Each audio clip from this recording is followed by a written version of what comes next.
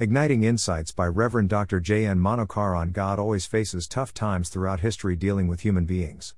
Neither his chosen nation Israel, nor the church has been obedient to pursue God's will.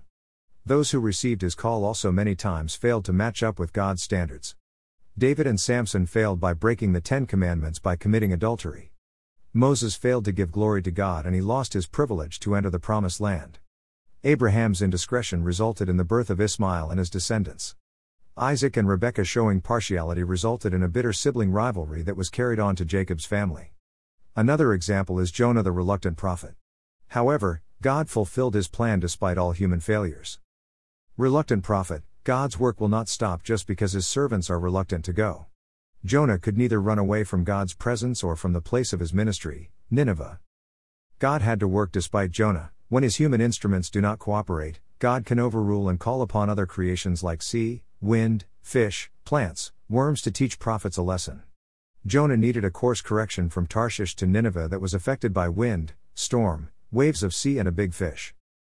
Inadequate message. Jonah did not emphasize on God's grace or forgiveness but on judgment. Yet 40 days, and Nineveh shall be overthrown.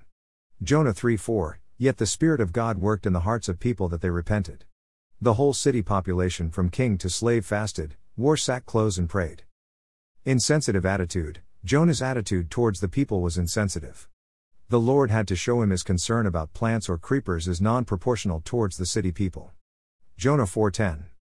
Selfish. Jonah's reputation was more important for him than the eternal future of 120,000 people or God's grace and other attributes. Jonah 4:2. Result, and should not I pity Nineveh, that great city, in which there are more than 120,000 persons who do not know their right hand from their left, and also much cattle? Jonah 4:11. Do I willingly participate in God's mission?